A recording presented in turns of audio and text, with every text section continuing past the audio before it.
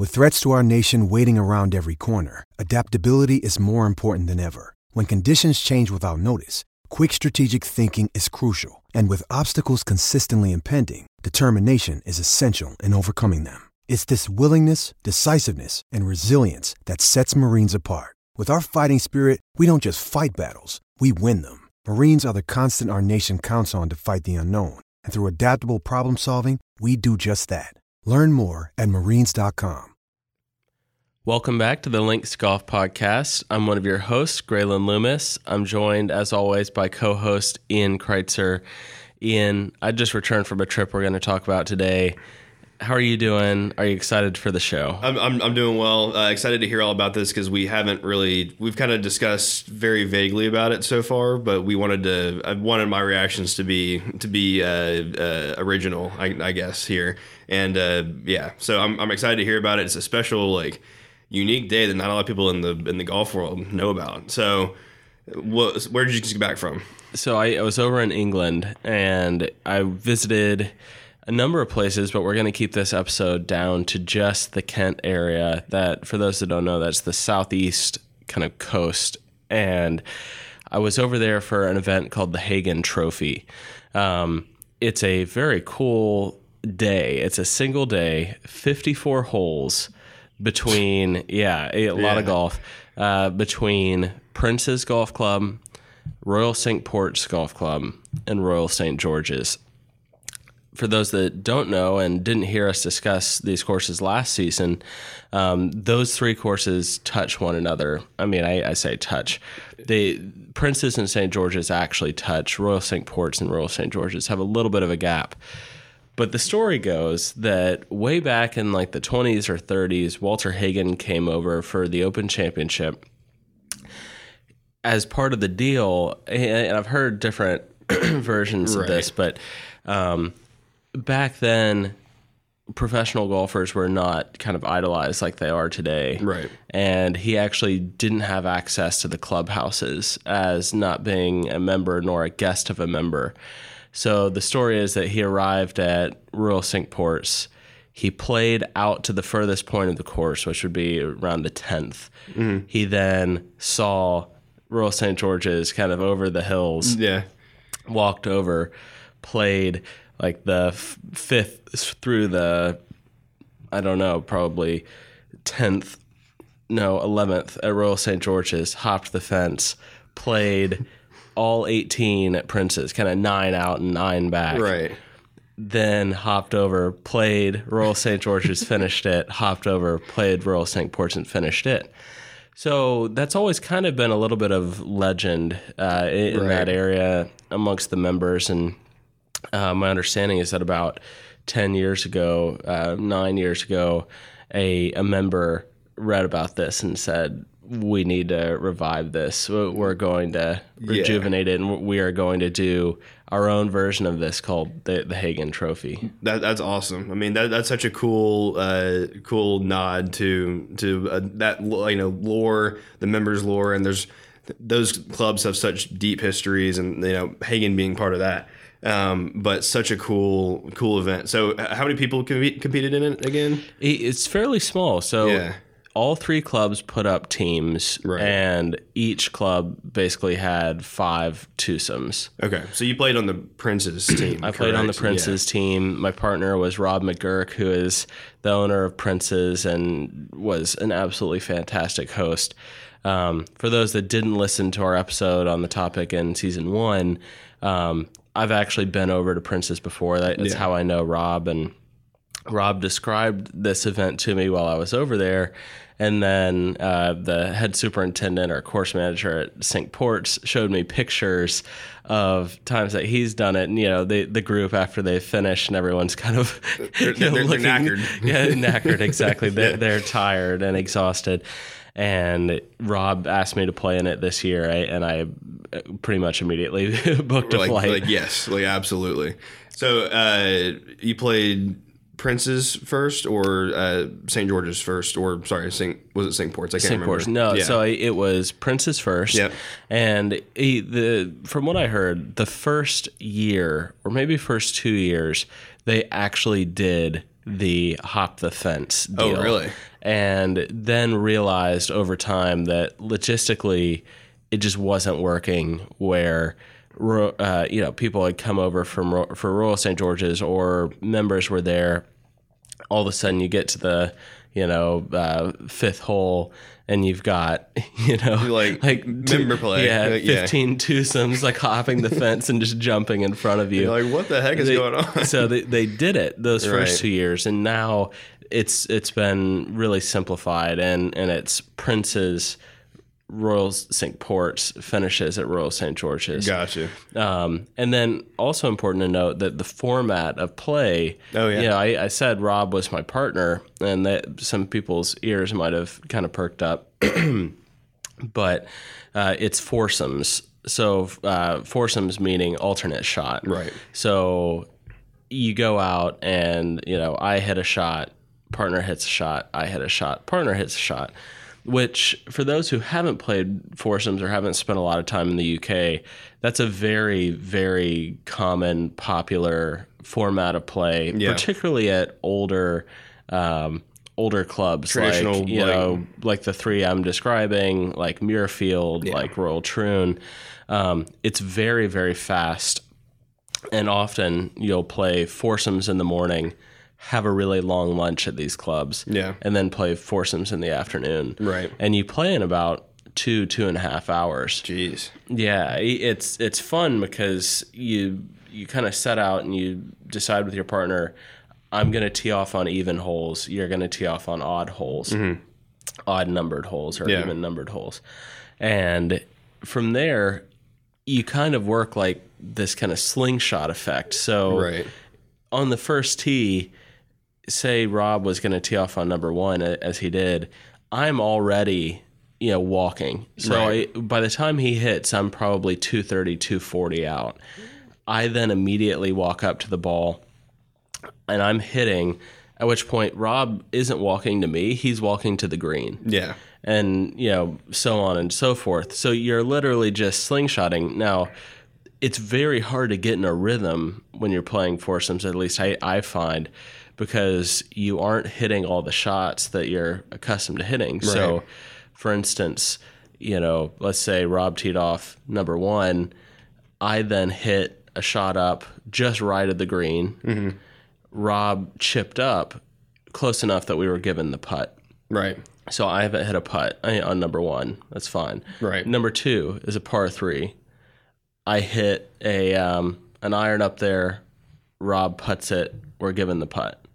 So I haven't hit a putt through number two. Right. Number three, Rob hits a drive. It's a par five. I hit it on the green in two. Rob hits it up there. We're given the birdie putt. Yeah. So all of a sudden, we're on the fourth hole. I haven't hit a putt. Fourth green. Or drive. I have like a a drive. We're on the fourth green, and I have a 4.5, 5 foot par putt, thinking we ought to make this. But I haven't hit a putt yet. Right. So it's an interesting kind of difficult format. And there's a lot of strategy involved in, all the par threes on this course are on the even holes. Do you want to be hitting all the par threes? Right. So a lot of thought involved. But as it pertains to the Hagen Trophy, we started at about 5:30 at Prince's. Yeah. We were done. Everyone was done by about 8. You have breakfast, a pretty nice leisurely breakfast in the Prince's Clubhouse, and everyone's, beginning to wake up, starting to feel good. Yeah. And you say, okay, well, let's all head down to Cinque Ports, and you all tee off there, and, second tee time starting about 10:30. Yeah. Excuse me. And you whip around. Yeah. The interesting thing is, the story goes, there's only one rule in foursomes, and that's that you don't say sorry to your partner, because you find yourself wanting to just apologize for every bad shot. And of course, nobody's trying to hit bad shots. Right.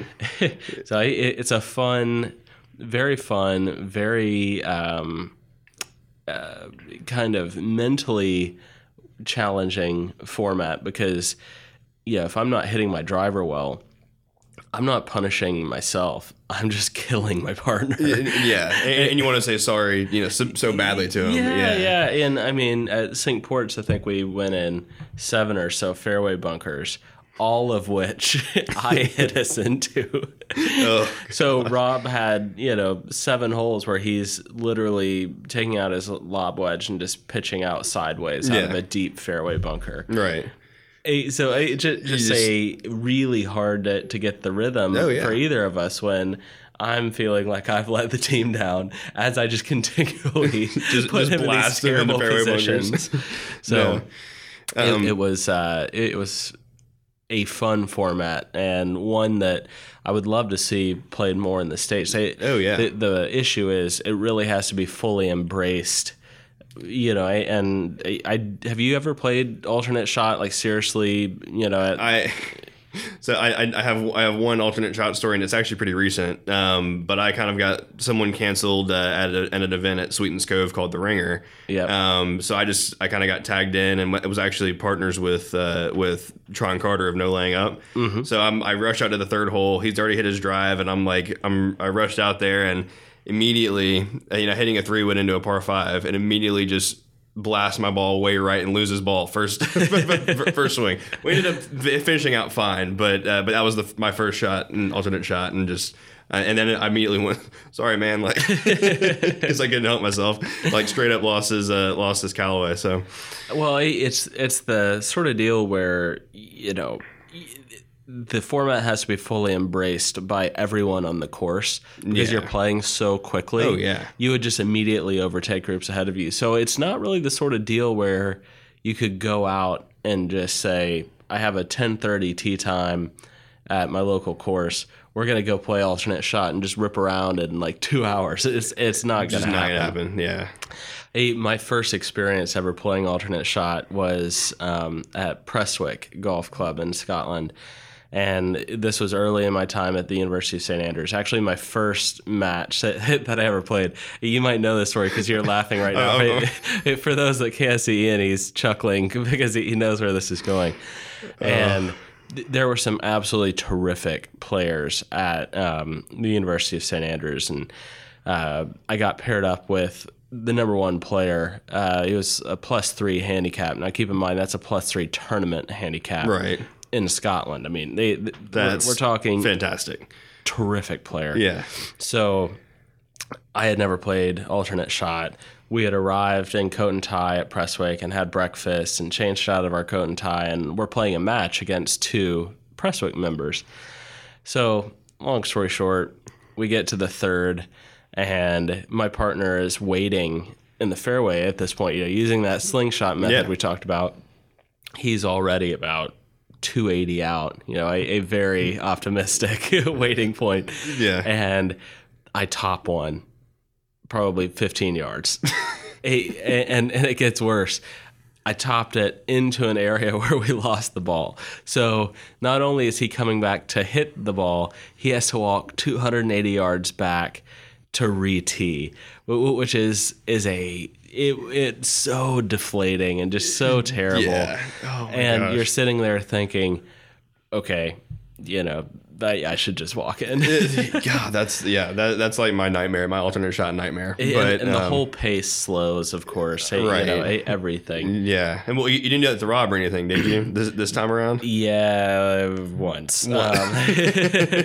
So do you remember the 14th at Royal St. George's? Yeah. Back in 2011 at the Open, Dustin Johnson hit a 2-iron OB right off the tee. If I'm incorrect about the 14th, then I'll fact check this afterward. Yeah. But I was feeling really good. This was our 3rd round of the day, so we're 48 holes in. You're pretty mentally tired. Yeah. But we had kind of gotten our pace back, and everything was going well. And I think we had made 2 birdies in our last 3 holes. And Rob's waiting out there in the fairway, and I rip one OB. And the worst part is Rob, against the kind of gray sky, didn't see where it went. So then I'm on the tee trying to get his attention, yelling like, "Rob, I hit it OB!" Trying to get him to come back.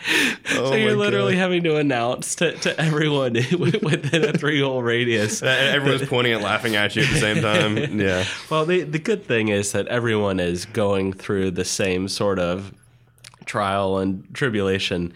It's an exhausting day, I'm sure. I mean, it's an exhausting day, and fortunately, the format makes it where you aren't necessarily physically exhausted, right? Because you haven't hit, you haven't hit as many shots as you would, obviously, if you were going to play all 18 and just stroke play. But you're mentally pretty beat up. Yeah. You've had to maintain that really high level of concentration. And Hey, it's Kaylee Cuoco for Priceline. Ready to go to your happy place for a happy price? Well, why didn't you say so? Just download the Priceline app right now and save up to 60% on hotels. So whether it's Cousin Kevin's Kazoo Concert in Kansas City, go Kevin, or Becky's Bachelorette Bash in Bermuda, you never have to miss a trip ever again. So download the Priceline app today. Your savings are waiting. Go to your happy place for a happy price. Go to your happy price, Priceline. One of the things that I loved about the event was that, yes, it was a tournament. Mm. Yes, everyone wanted to win. Prince's Golf Club won. Nice. We'll get into that. But it's really about the camaraderie. You're out there with members from each club. Yeah. You're making friends. The group is constantly – so the other two teams that you're playing with, we're playing at sixums. Yeah. So 3 two-man teams. Right.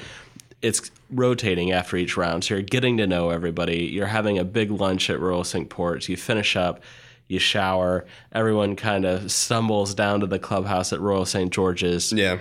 To have a big, proper coat and tie Royal St. George's meal in their big dining room. Yeah, it was just perfect. But by the end of it, you're thinking, we all did it. We all made it. And, who won or lost is kind of like we all finished. Right. That said, you're definitely keeping score. And and everybody is pretty darn serious about it. One thing I haven't mentioned is that the scoring is Stableford scoring. Oh, really? I didn't know that either. So for those that don't know, if you make a bogey, you get 1 point. If you make a par, you get 2 points. If you make a birdie, you get 3 points.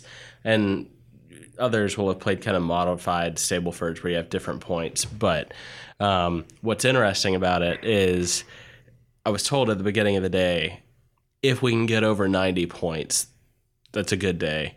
If we can get over 100 points, that's a very good day. So if you're thinking about it, if you par every hole, you've had your 36 Stableford points. Right. So 108 would be, a big time day where over 3 rounds in a single day, you guys shot even par every round. Yeah.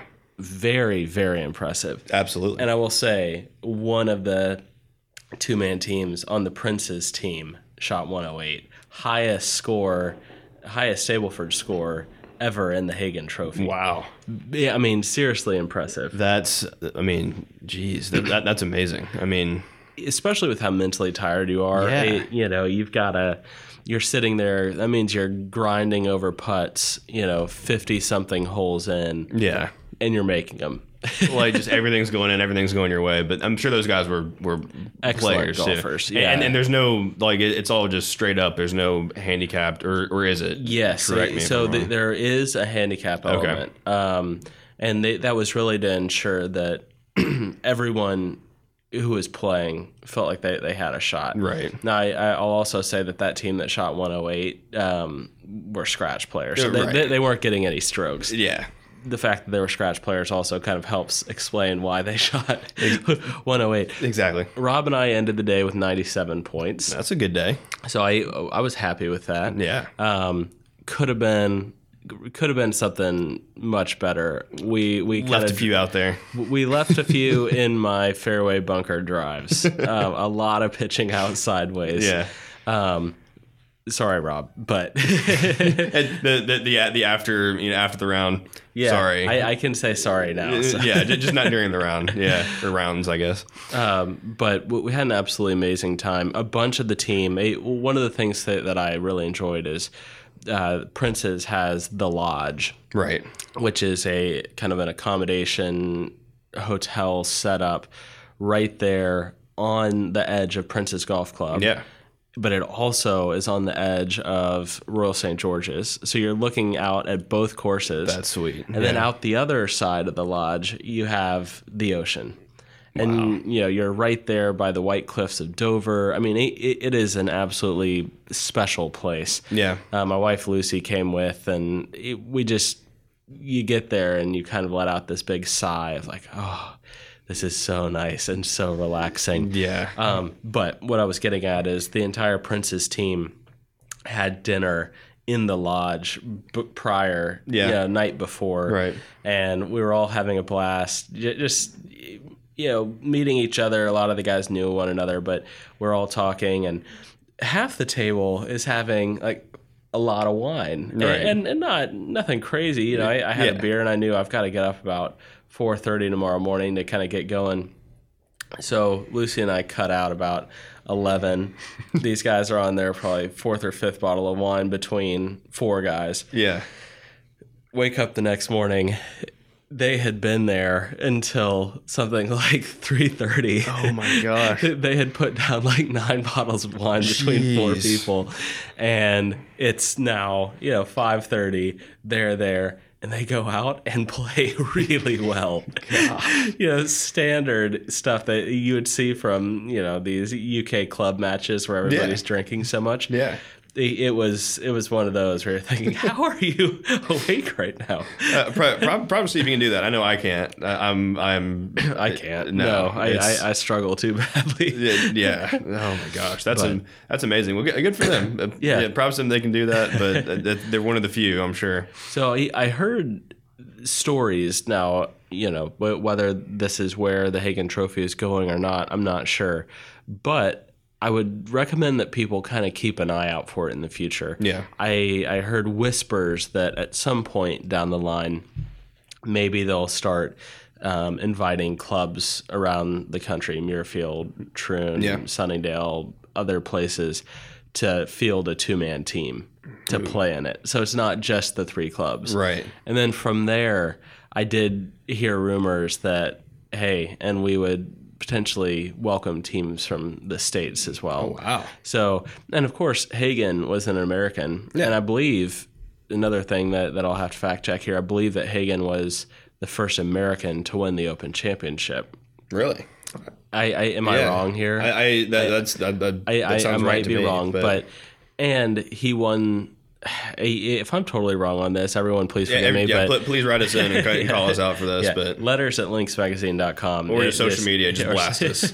Yeah. But the first Open Championship outside of Scotland was at Royal St. George's. Okay. So there's a lot of really cool history. Yeah. And the fact that I could represent the American side over there, contingent, made me pretty happy. I don't think I embarrassed us, so everyone can be proud that be proud of our American brother. Exactly. How many Americans were playing in the event as opposed to? I think I was the only one. Oh no, sorry, I was not the only one. Excuse me. Alex O'Loughlin. Golf Channel. From Golf Channel and of now Sky Sports, because I think the parent companies are the same, so she does some work for Golf Channel. So Alex O'Loughlin, who is a really terrific one handicap lady player who has a big social media following, was there, and she, I will say, she beat our team handily. She played with Rob's wife, Ollie. Okay, yeah. And they handled us. That's amazing. The only complaint that I heard about Alex and Alex and Allie's team was Alex got to play from the ladies' tees, of course. Mm-hmm. but she like smashes her driver. So she would have been out driving most of the men had she played from the men's tees. And yeah, so I ended up playing with somebody in the afternoon who had played with Alex in the morning. I said, oh yeah, hey, how are they doing? How's the other Prince's squad? And he said, she destroyed me. She sat there, killing us. She could have beat me from our tees. Yeah. So either way, there was another American in the field. And I believe Alex and Allie were the first women to play in the event. Oh, really? Okay, that's awesome. Yeah. So that's great. I know that going forward, I think there will be more ladies playing. There are going to likely be some more Americans playing. Yeah. But we just had absolutely the best time. Oh, yeah. That part of the world, that part of England is so charming. And to have 3 former Open Championship hosting courses. So Princess has hosted the Open, Cinque Ports has hosted the Open, Royal St. George's obviously continues to host the Open, all within, walking, like, and not like, I walked a couple miles. Yeah, exactly. Yeah. Like, I hopped the fence. Yeah. It's special. That's amazing. I would say if anyone has interest in finding out more about St. George's, Cinque Ports, or Prince's, I have been there before for links, and on our website, I've written a piece about it. In season 1 of the podcast, we recorded an episode about those 3 courses. Yeah. And we'll put that in the show notes. Yeah, too. We'll put that in the show notes. But this podcast in particular has been more about the Hagen Trophy. Right. What it did for me is kind of got my gears going, got my creative juices flowing, thinking, I wonder where else you could do a really cool kind of marathon run. Yeah. Particularly in that foursomes alternate shot format. Yeah. Because instead of being just this exercise and trying to get as exhausted as possible, the foursomes kind of protected everybody. There were some older players out there, guys that were probably in their upper 60s. Yeah. They were really comfortable and fine. So it was a really enjoyable format. And I don't know where else it could work well. I mean, if you had access to everywhere in the entire world or something, you'd say, Pebble, like Monterey Peninsula Country Club in Cyprus or something. Right. Something crazy like that. The one that I thought of, and you could make it like the Tillinghast Cup or something, would be Wingfoot East and West and then Quaker Ridge across the street, which would make that would be, way too much sense. That would be heaven on earth. Wouldn't that be cool? Oh, like when you just said that, I was like, where would be like a good that would be it. Within I wonder if they do something like that, because imagine fielding teams from both places. Yeah, if any Quaker Ridge or Wingfoot people who are close with those clubs, I'll take credit for that idea if you don't already do it. So if I see that in the next few years, I'll be like, hey, you heard the Links podcast? Like, no, I'm sure Shinnecock and National could do something, and then maybe like. Throw in Southampton or Sabonic or something like that. Yeah. You could get a really good thing going. It's a little bit trickier there, or more apt over there because you have the Open Championship courses with the Hagen history, and it'd be a little manufactured, but heck, compared to the UK, everything we do in America is a little manufactured, and even the more traditional stuff is based on the UK courses. Exactly. So, so I had a blast. It's been fun talking about the event. I gotta say, I am, having been twice now, I think I'm going to end up joining Prince's as an international member at some point. That's awesome. Because I just absolutely love that place. Yeah. And staying in the lodge just makes perfect sense, because you have those 3 courses. They all work pretty closely together. Right. They all have visitor days where non-members can play, and they're lined up so that the visitor days are not on the same days. So, for instance... So if you're there for 3 days... Monday, I'm making this up, but Mondays and Thursdays are visitor days at Cinque Ports, Tuesdays, Wednesdays, or, it all makes sense. So if you were to base yourself in the lodge, you could play those 3 courses. You could play all 27 at Prince's. Yeah. And just have the time of your life. Oh, yeah. That's amazing. And it's about an hour and 15 minutes by train from London. Oh, that's super so easy. And the Sandwich train station is all of 5 minutes by car from the first tee at Prince's, first tee at St. George's, and you're right there. It's so easy. And driving wasn't that hard either. So I can't wait to get back. This all goes back. My love for that area started at the 2011 Open Championship, right? Where I got to volunteer, and I was one of the guys holding up the "Quiet Please" signs next to the 18th green. And it sounds pretty glamorous, but it rained and was so cold that entire week. But that almost adds to the experience. Exactly, of it, it added everything, and little did I know that 8 years later I'd be there playing in an event. I mean, it's just so cool. Full circle. Yeah, it embodies everything I love about UK golf, where you have these amazing old traditional clubs that welcome visitors, that are super friendly. Oh yeah. So we're gonna just leave it at that for Prince's and St. Port's and St. George's and the Hagen Trophy. Earlier on that trip, I spent some time up in and around London playing some of the Heathland courses. And he's sending me pictures the entire time, just anyway, chirping you, but there is some tremendous golf up there, and that's going to actually be a separate episode and a separate article and links.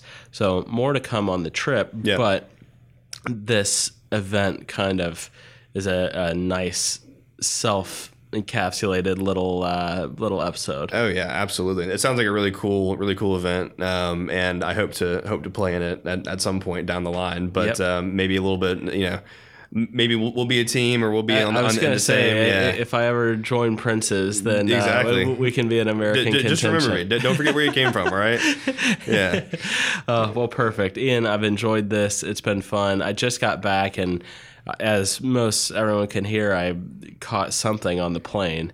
I've been sick twice this year, both times when we've needed to record podcasts. Well, and it's funny because when we're back down in Hilton Head, I think it's just maybe allergies, pollen, whatever, and just something, a mix of everything. But no, it's totally good.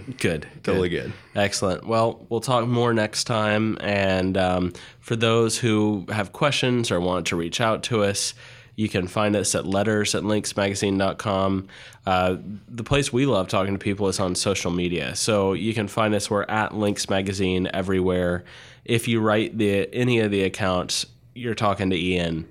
And if you have a question for me, I can log right in and see it too. Absolutely. So send us your questions, send us some topic suggestions. You can find more Links content at linksmagazine.com. You can sign up there for our free e-magazine or subscribe to our print magazine. Lots of ways to get Links content. But with that, Ian, we'll call it a day, and I'll talk to you later. Sounds good.